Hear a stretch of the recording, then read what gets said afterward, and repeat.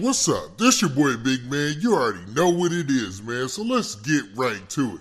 Okay, so today we're going to be talking about YFN Lucci. Now, YFN Lucci just got into the news lately because of something not related to his other court case. Now, what I mean is he was sued by a rapper, him and PNB Rock to be exact, man. Now, the last time we checked in with YFN Lucci, he had just been released from jail after being charged with murder and a couple of other charges involving a shooting that took place in Atlanta, man. It was a real wild situation, and it's gone kind of quiet, man, because, you know, the folks, they were basically coming for YFN Lucci, and they got him. He was arrested. I did several videos. They dropped a 911 call that led to his arrest. They also, man, posted the fact that he was out on bond. It was a whole bunch of stuff going on with YFN Lucci last month. Or even, should I say, the month before that. Now, the last we heard of him, he got out, and now we're going to be talking about this court case. Now, in the court case, it looks like him and PNB Rock were being accused of taking somebody's song for their hit, Every Day We Lit. Now, YFN Lucci and his camp has yet to say anything about this situation, but PNB Rock and them got taken to court, and I'm going to tell you how it went, not in their favor. Now, before we get into the specifics, do me a favor. Make sure you hit that like button, make sure you hit that subscribe button, and man, let's get it. Okay, now that we got that out of the way, let's talk about this YFN Lucci PNB Rock court case. Now, to be honest, it was more directed towards PNB Rock, because in the story, it talks about the fact that YFN Lucci might have already made some type of separate agreement for this situation. Now, it doesn't go into any specifics, but this is the case, man. So there's a New Jersey rapper by the name of Rat Boy Cam. Now, Rat Boy Cam was suing PNB Rock and YFN Lucci, and he actually won the lawsuit. Now, the lawsuit was a copyright infringement case, and it was over the song Every Day We Lit. Now, for those of you who don't know, YFN Lucci, man, was on a tear for a while. He had a whole bunch of hit songs that came out, man, and Every Day We Lit was one of them. Now, it was featuring a Philadelphia rapper by the name of PNB Rock. Now, a lot of you might not be, up on game about PNB Rock, even though he's pretty significant in the hip-hop game around that time frame, you know what I mean? He's gone a little quiet since then, but, during that time, he was really, really lit out here, man. No pun intended. Now, in this lawsuit, it was saying that PNB Rock and the producer, June James, had stolen from this New Jersey rapper, Rat Boy. Now, Rat Boy had a song called Everything Be Lit. Now, just off the name, you could tell they're similar. Now, when I listened to both songs, I kind of heard what was familiar between the two, man, the similarities. But it looks like, man, my opinion doesn't matter, because a judge, basically awarded Rat Boy $1.7 million in a judgment, man. Now, this is what it says in a complex article in the news. It basically says this. It says, in a 2018 lawsuit, Rat Boy argued that the song Every Day We Lit, on which the three aforementioned artists were featured, is deeply similar to his effort, Everything Be Lit. Earlier this month, Rat Boy's lawyer, Christopher W. Nero, secured a significant copyright infringement victory that netted his client over $1.7 million. Since an agreement was already reached with YFN Lucci, like we said earlier, and Think It's a Game Records, the judgment was made against PNB Rock and the song's producer, June James. Now, this gets really interesting because the way that they split it up. So basically, in the judgment, they said this. He got over $1.4 million in cash, or he was granted $1.4 million in cash, and close to $268,000 in prejudgment interest. So a running royalty plus cost and injunction against James and Allen's exploitation of the infringing work. Man, that sounds like they threw the book at PNB Rock in them, man. Because that counts up to about 1.7 million. But then the running royalty and all that and interest, man, that's crazy, man. So dude took to social media, and a lot of people have been talking about this, right? I seen Say Cheese posted earlier. I seen a lot of different news sources posted. I think Complex News is the closest to this situation. But it looks like... Or get a loan, a car loan, trade my car in and get a car loan. She said no. So a few months later, she said no again. So she said no several times. Finally, my car basically broke down, and I explained to her that there was just no way I couldn't have a vehicle. And so she said, okay, you can get a vehicle, but you can't spend more than, I think it was $350 a month. I ended up having to spend a little bit more than that, and she was okay with that. And I ended up getting a new Jeep. So, you know, I got lucky because she really is in complete control of me. For instance, I'm not allowed to leave the Middle District of Florida without permission. And so if somebody dies in Georgia and I need to go to Georgia to go to a funeral, I have to ask. And she can say no. Now, I've been lucky because I've been traveling around the country. I've been to California a couple times. I've been to Puerto Rico. I've been to Pennsylvania. I've been to Texas. I've been all over the place. Utah.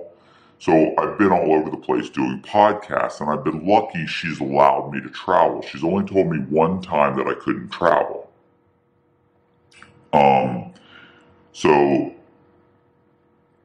So that was the first year. It was pretty tough, but now she's loosened up a little bit. I'm not having to do the random urine tests every month, and I was getting random urine tests once or twice a month at least. I don't have to see a shrink anymore. That got loosened up. What else is going on? Like, let me give you an example. I got lucky and I ended up getting federal unemployment.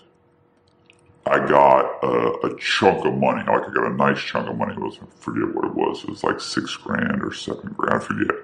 But I got a nice chunk of money, and you know, they wanted 25% of it. They wanted 25% of my unemployment. So she and I went back and forth, and I explained, look, I'm going to have to live on this money. There's no chance that I'm probably going to get this money again. There may not be another stimulus package. What are you doing? What happens if I go under? We went back and forth. She came back and she was like, look, you got to pay $800 at least. So I gave her $800. So, you know, the point is that this goes on like this until I'm off of probation. Now, once I'm off probation, I have 5 years paper. I'm at a year and a little bit over a year right now. So once I'm off of paper, you still have to pay your judgment and restitution, but it becomes a civil judgment, and basically it's between you and a collection agency that collects for the federal government. So then you start all over again. Now, if you don't pay, there's not much they can do because they're going to put a judgment against you. So I'll have a judgment on my credit, and there's not much I can do. Even if I make the payments, they're going to put a judgment on my credit. So then you just have to determine, do you want to pay or do you not want to pay? I'm not sure how I'm going to pay off $6 million. And the judgment's going to attach to me no matter what I do. So I'm not sure what's going to happen at that time. I'll have to figure it out with the collection agency. So let me give you another example. A lot of guys that are on paper, you know, it's like you can get off paper typically at about the halfway point. So if you behave yourself, you haven't been any problems, and the probation officer's like, look, this guy's really not a problem. We don't think he's gonna get in trouble. He's doing pretty well. His recidivism rate is low. So what they'll do is they'll quash your paper. They'll take you off your paper. So you could have a 3 years probation and get off in a year and a half if you're good. The problem is, because I owe $6 million, I'm not going to be able to get off paper. If you owe money, then the government doesn't want to let you off paper because they feel like as soon as we let you off paper, you're going to stop paying. And, so they would rather just keep you on paper for the whole 5 years. Now, what happens a lot of times is guys will violate for some reason. They'll get in trouble with the law, they'll get pulled over, they'll fail some urine tests, maybe they're smoking pot or doing drugs, and they'll fail a couple urine tests, and the probation officer will say, hey, listen, you know what? Your Honor, we're done with this guy. He's just not manageable. He's not supervisable. And they'll throw him back in jail. Maybe he does 6 months, maybe he does 3 months, maybe he does 2 years. And when he gets out, they'll just take him off paper. Now, sometimes they reinstate the paper. I know guys that have gotten out, had, let's say, 4 years paper. They got out, 6 months later, they violate 2 or 3 times. And they come back, and when they go in front of the judge, they go, Your Honor, can't you just send me back to prison for like 6 months and then just quash my paper because I'm not going to stop smoking pot. I'm not going to.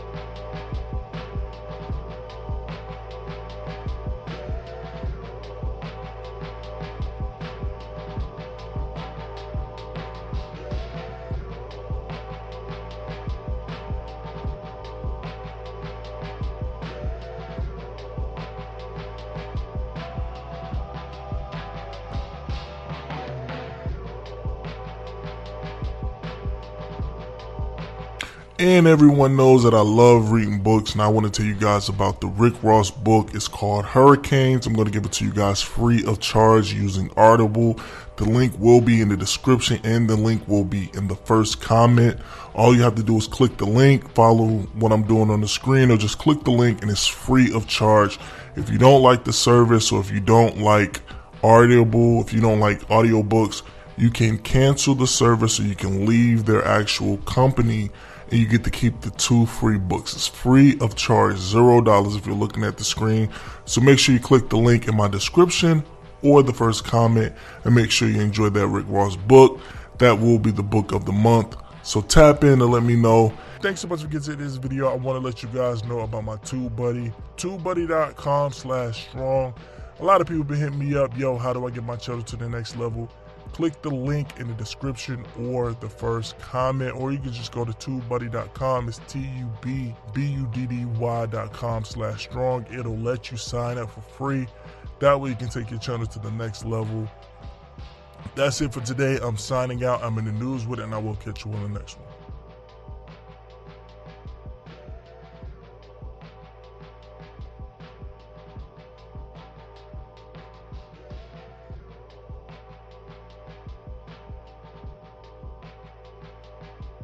You like them or don't like them. If you don't like them, then they're removed from office, and then there's somebody else appointed. It's not a contested election like the local judges, Right, the state court, right. or the trial court judges. And they're all nonpartisan, so there's no Republicans, there's no Democrats. All judges. All judges Yeah, in Florida. not just the appellate court ones. So, okay, so 6-year terms. So what happens in the lower level courts, the trial court, what happens that sometimes, because we see governors appoint some of those lower level judges, why is that? If those judges leave office before their 6-year term is up, the governor has the option of appointing judges in their spots to finish out the term, and then they have to run for election. But initially, that first term, they get appointed. What we're talking about now, the method of appointment for the state governors, are all states like this or just Florida? Florida, not all states are the same, but Okay. Florida, this is Florida. So how does the process work when the governor actually appoints these judges? Well, the way it starts is once a judicial vacancy occurs, then within 60 days of that, the Judicial Nominating Commission, and the Judicial Nominating Commission is a group appointed in every circuit, or there's one for the Supreme Court, there's one for every District Court of Appeals, but there's a Judicial Nominating Commission. There are 9 people on the commission. The commission is totally appointed now by the governor, and that started in 2018. Before that, the Florida Bar appointed 3, the governor appointed 3, and those 6 appointed the other 3. So who makes up that Judicial Nominating Commission? It's part lawyers and part non-lawyers. Normally, it's the majority are lawyers and the minority are non-lawyers, and they're all appointed by the governor. The Florida Bar recommends 4 lawyers, and the governor appoints 5 other people, and they can be lawyers or non-lawyers. Who are the other people usually that are chosen for the non-lawyers? Well, governors always seem to find some non-lawyer people, some supporters, some spouses of supporters. Are they like businessmen and women? Are they professionals? Are they random people? Are they lobbyists? Who are they? All of the above. Okay. They can be anybody.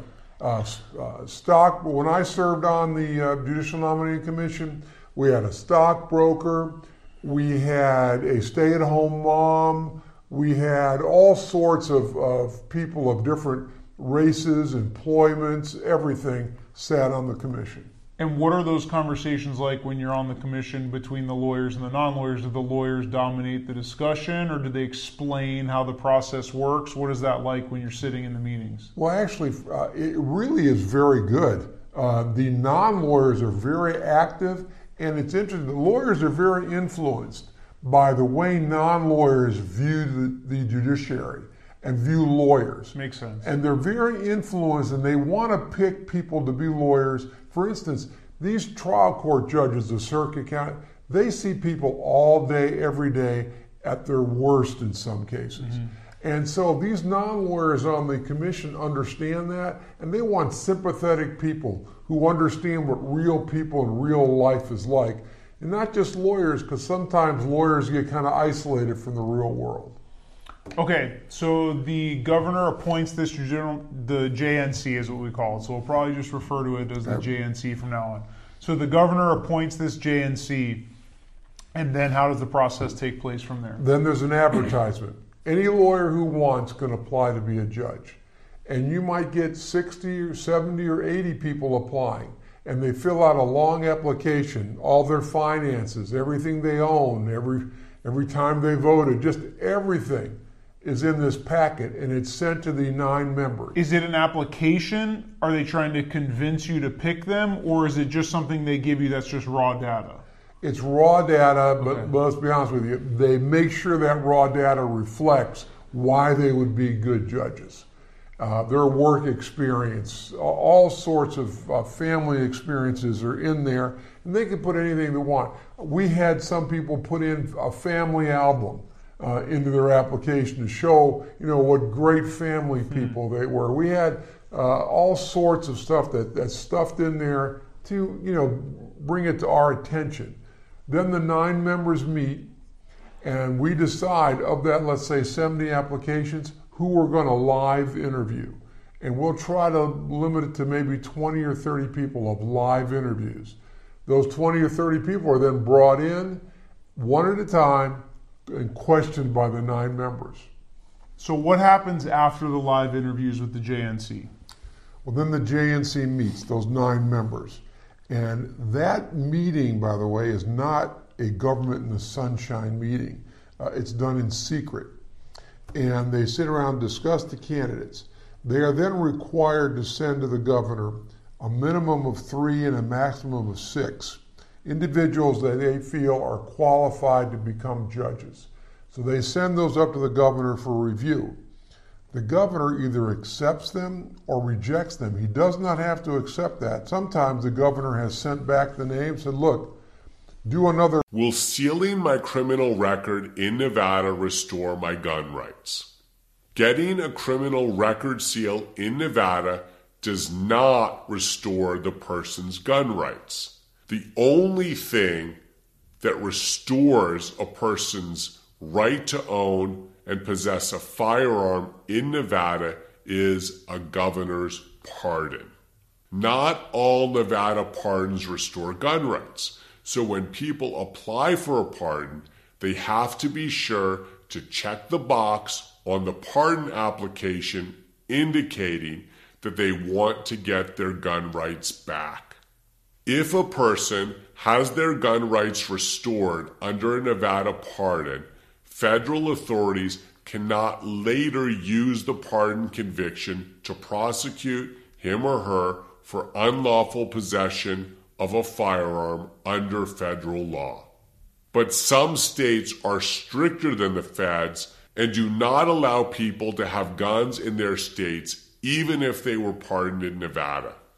So always research a state's gun laws before traveling to another state. Pardons are very rarely granted in Nevada.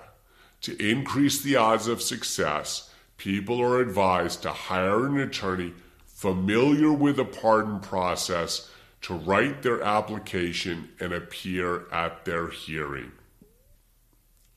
If you are facing criminal charges in Nevada, call my legal team at 702-DEFENSE.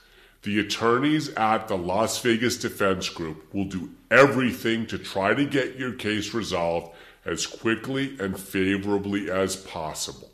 Willfully destroying evidence in the state of Nevada is a crime under NRS Section 199.220. And willful destruction of evidence could involve destruction of papers, for example, accounting records if you're being investigated for economic fraud. If you had files on your computer that were relevant to a criminal investigation, deleting those files could be willful destruction of evidence. If there was a firearm that was utilized in the commission of a homicide or shooting, if you were to take that firearm and dig a hole in the desert and bury it or throw it into a body of water, that would be considered destruction of evidence, which in Nevada is a gross misdemeanor, punishable by up to 364 days in the county jail and or a fine of up to $2,000.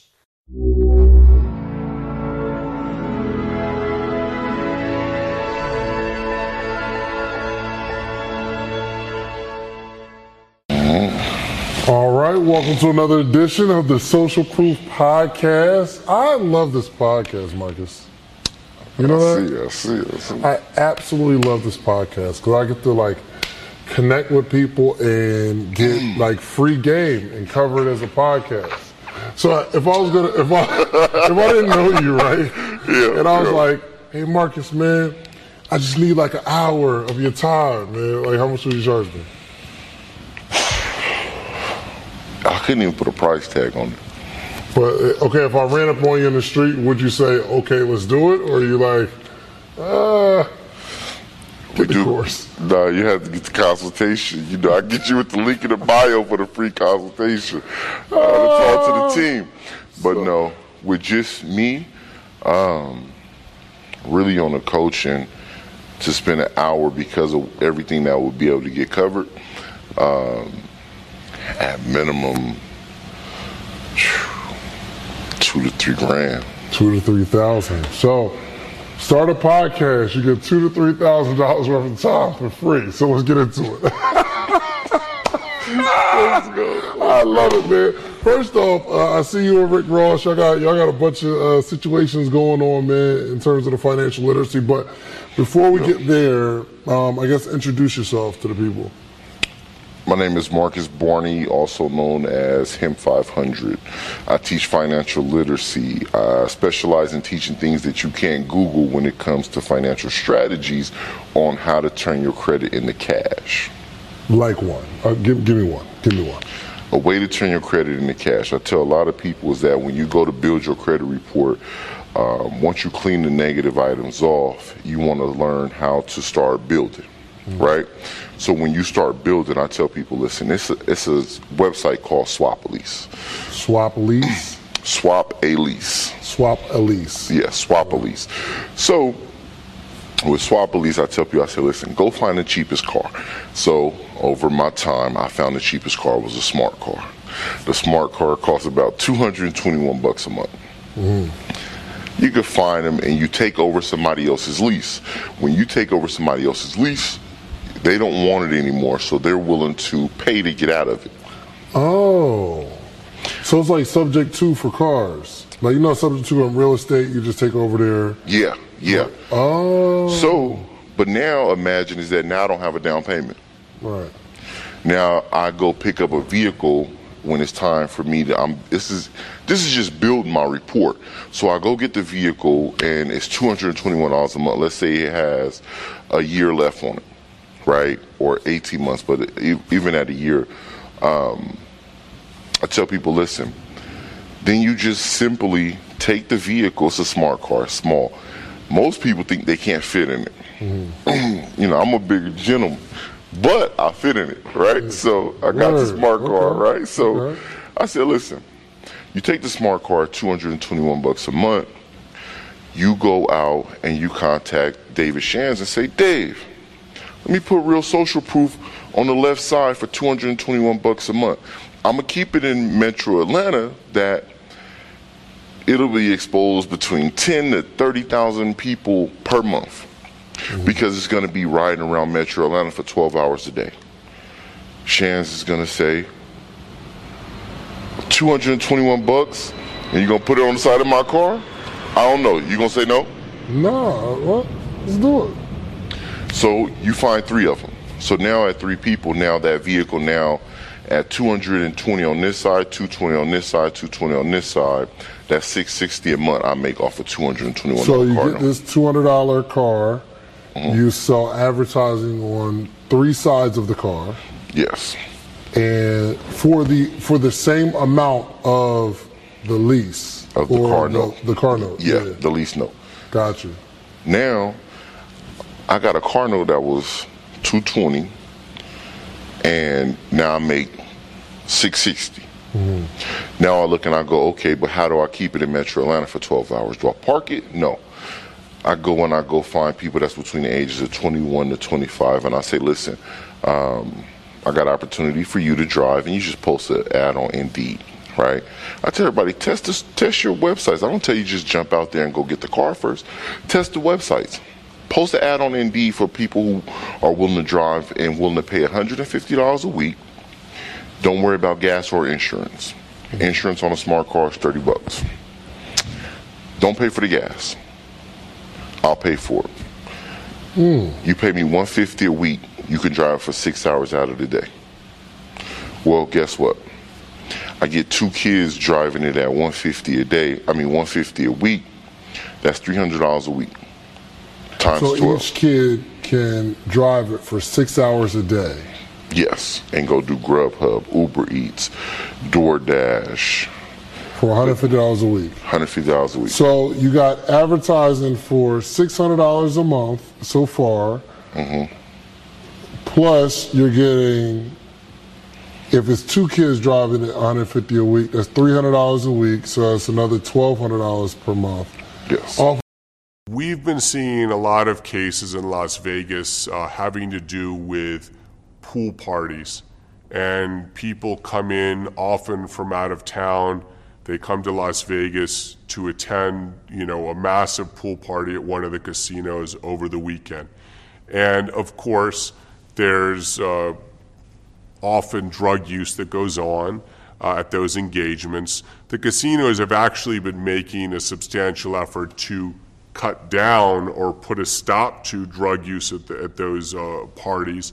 So often what we're seeing is that it's private hotel security that are searching people and not law enforcement. And so when private security search, if they violate your rights, there's no remedy, because only your Fourth Amendment rights only protect you against law enforcement searches, not against private security searches. So the suggestion would be, if you're going into a private party and you're asked for consent to search, you can still say no, and you can simply leave, discard the contraband, and go in without it. We've seen a lot of people that have been arrested and charged with very serious drug-related offenses relating to their attendance at these pool parties. The good news is that for the most part, we've been able to negotiate very, very reasonable dispositions. It may be a situation where someone's going to a pool party to meet up with a large group of friends, and they're carrying, for example, the ecstasy tablets that everybody at the pool party plans to take. We've had clients that were initially facing very serious charges in relation to possessing sometimes even a substantial quantity of narcotics, and we've been able to negotiate resolutions that even in some cases involve pleas to misdemeanors with no jail time. So the good news is that if you've been charged with a trafficking offense or possession for sale of narcotics at a pool party, there is reasonable hope that you can obtain a good result and not have that arrest and prosecution be something that causes you substantial harm in the future. I'm attorney Michael Becker with the Las Vegas Defense Group. If you or a loved one has been charged with a criminal offense in Las Vegas or throughout the state of Nevada, trust in me and my legal team to get your case dismissed or otherwise negotiate a resolution that causes minimal harm to you in your future. 100, 200,000. But I'm looking at the relationship with Wells Fargo. I go, you got a baseball team over here? You got this? You got all of this portfolio is crazy. They'll give you the money. In my head is, what do you need? Why do you need $100,000 if your mortgage is $2 million and you got a baseball team? No, listen. His house is worth $2 million, so they took $2 million out, mortgaged the home. But then the charity. Oh, you're saying now he pays $2 million a month. Bro, No, I'm thinking. I'm like, yo, wait a minute. This reaction is crazy. I'm like, wait. $2 million on a mortgage, people get $2 million homes all the time. So in my head, I'm like, yo, who are these humans? No. $2 million a month and need $100,000. No. So they have a $2 million mortgage. Gotcha. And so his home is worth $2 million. That's what he took the mortgage for. But I'm looking and I go, they can get what they want. but we can't. Right. There's a disconnect here. And so I started helping people with their credit. So I would, outside of work, I would do my thing, and they still couldn't get the loan. Oh, so you were helping them with their credit? Yeah. Get the loan. Got it. They still couldn't get the loan. so You'd have been a scammer. You'd have been called a scammer. Right. Listen I to don't know me. if that word existed back then, but Yo, listen. Right. It's like so big now. It's Right. crazy. But I said, I can get you a credit card and it will go through. My problem was these loans looked so good at 2.6% and 3.1%, and these credit cards look so bad at 17%, 21%. They're going to give you this because of what they're going to charge you and make off of you. I get it. You're not established enough for me to trust you on this scale. I get it. But how do we win and get to the next level if you take 20% of what I make? right. So that's when I said it became a conflict of the church and government. Gotcha. I had to leave because I'm coming for y'all now. Now I'm not working for the bank for this check. I make $32,000 a year. This is not gonna cut anyways. I don't care. So I'm like, no, I started making more money with credit repair than I did here. Right. I'm out of here. But I just was afraid to go back into business, being out of it, working in the warehouse, doing that running that fiasco. Now I'm working at a Wells Fargo that got me into this mindset, and I'm going, I would never buy a home though, because I didn't want to be tied to the job. Gotcha. But then I was scared to kind of get back out there in the business, and I go and I started learning credit. So the credit repair took off, and then I said, okay, let me master my credit so I can secure myself for when I go into business. When things get hard, I now have foundation or something to fall back on. Yeah. That was my only goal. So I started learning how to get credit. My goal is that I don't like paying people to do things for me. So I would go to people's seminars and I would say, how do you get funded? And I would ask the question of like, they would break it down, we can get you funded for this amount. And I would say, well, what cards, what banks do you apply for in what order? Right. Oh, you asking too many questions. And I go, okay, either you don't have it, the answer, or that's what you make the money off of. So that's what I went and figured out. I went and figured out how to fund myself. That's why I created how to get 15 credit cards with only 3 or 4, with 4 to 5 inquiries. I figured it out myself. Y'all won't tell me? I figure it out myself. Come to find out, most people who offer funding go through a second party. Somebody else does the funding, they just stand there and talk. I do it myself. I get on the computer and do my applications. Gotcha. I break my sequence down and make it make sense. I know how to do When it. you say you break your sequence down and make it make sense, what do you mean? So most people don't know that certain banks do inquiries, they do their verifying up front. So if you take a Barclays, if you ever have a Barclays credit card, it takes you a few days to get your approval. Why? Underwriting's looking at it, making it make sense. If you go with Chase or B of A, not B of A, but let's use Amex. Amex will hit you with a financial review randomly a year later. Why? They're gonna come back and go, send us your tax returns to make sure what you put on this application matches. Now we're gonna do a soft pull, verify your report. But we gave you the approval instantly. Chase is the same way. Chase will come back and do a soft pull. So word to the wise, anybody that's listening. You could even be prosecuted for watching an animal fight. A first-time offense is a misdemeanor, which means up to 6 months in jail. A second-time offense is a gross misdemeanor, which is up to 364 days in county jail. And a third-time offense is a Category E felony, which could subject you to up to 4 years in the state prison.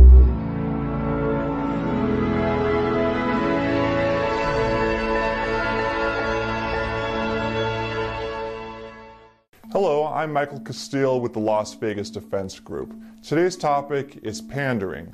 The Nevada crime of pandering is a legal term for what's commonly called pimping.